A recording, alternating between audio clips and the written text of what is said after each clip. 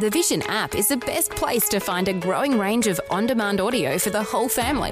Your kids or grandkids can listen to the popular radio drama Adventures in Odyssey and 2-minute Bible stories called Quick Sticks whenever it suits you. Whether you're in the car for a few minutes or for a longer trip, these 2 programs will keep the kids entertained. New episodes are added every weekday in the free Vision Christian Media app. If you don't already have the app on your smartphone or tablet, download it now from vision.org.au/app. Vision.org.au/app. Vision. Audio on demand from Vision Christian Media. Exploring faith and the future. Neil Johnson and Bible teacher Dr. Kameel Majdali. We've been having a little bit of fun talking about going to the spiritual gym. Turning up overweight, turning up with a bad attitude and having a wrong diet and getting things right. We've talked about having a quiet time and what that means for growing spiritually. Kameel, when we talk about growing spiritually, sometimes that quiet time is going to lead to even deeper things in God. Well, that should be the result of a consistent, flourishing, quiet time, your devotional life with God. And can I again remind us that quiet time doesn't have to be a long time. We may not always have a long time, but it should be our regular appointment with God for prayer, for the Word, for listening to His voice. Having a devotional guide, I think, can be very helpful, either for new believers or even for mature believers. Because, as I said, I've been using one, the Word for Today, for several years now, and I do recommend it.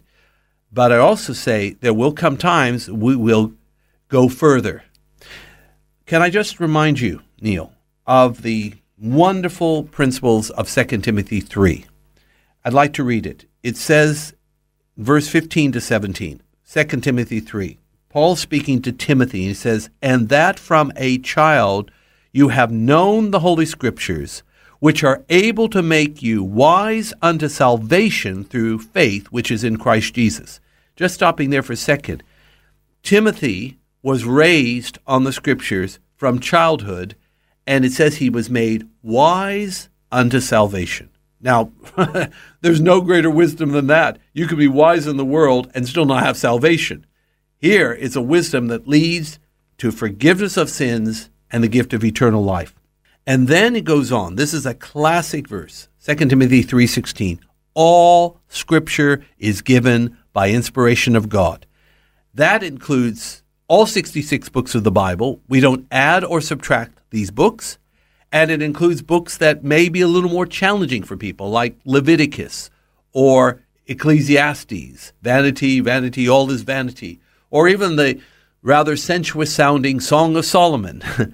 All these books are inspired, every single one of them. And it goes on to say in 2 Timothy 3:16 that all of them are profitable. We think of it in business sense being profitable, but here it's profitable in the sense that matters most. Physically, spiritually, mentally, Scripture is profitable for doctrine, reproof, correction, instruction, and righteousness. What's the end result? That the man of God may be perfect, thoroughly furnished unto all good works. I know most people would not think of it this way, but ultimately growing spiritually means you're becoming a man or woman of God. It is not just for full-time ministers, Neil. It's for everybody. Having the goal of being a man or woman of God. No higher calling in this world. Sometimes we talk about maturity in our faith, Kameel.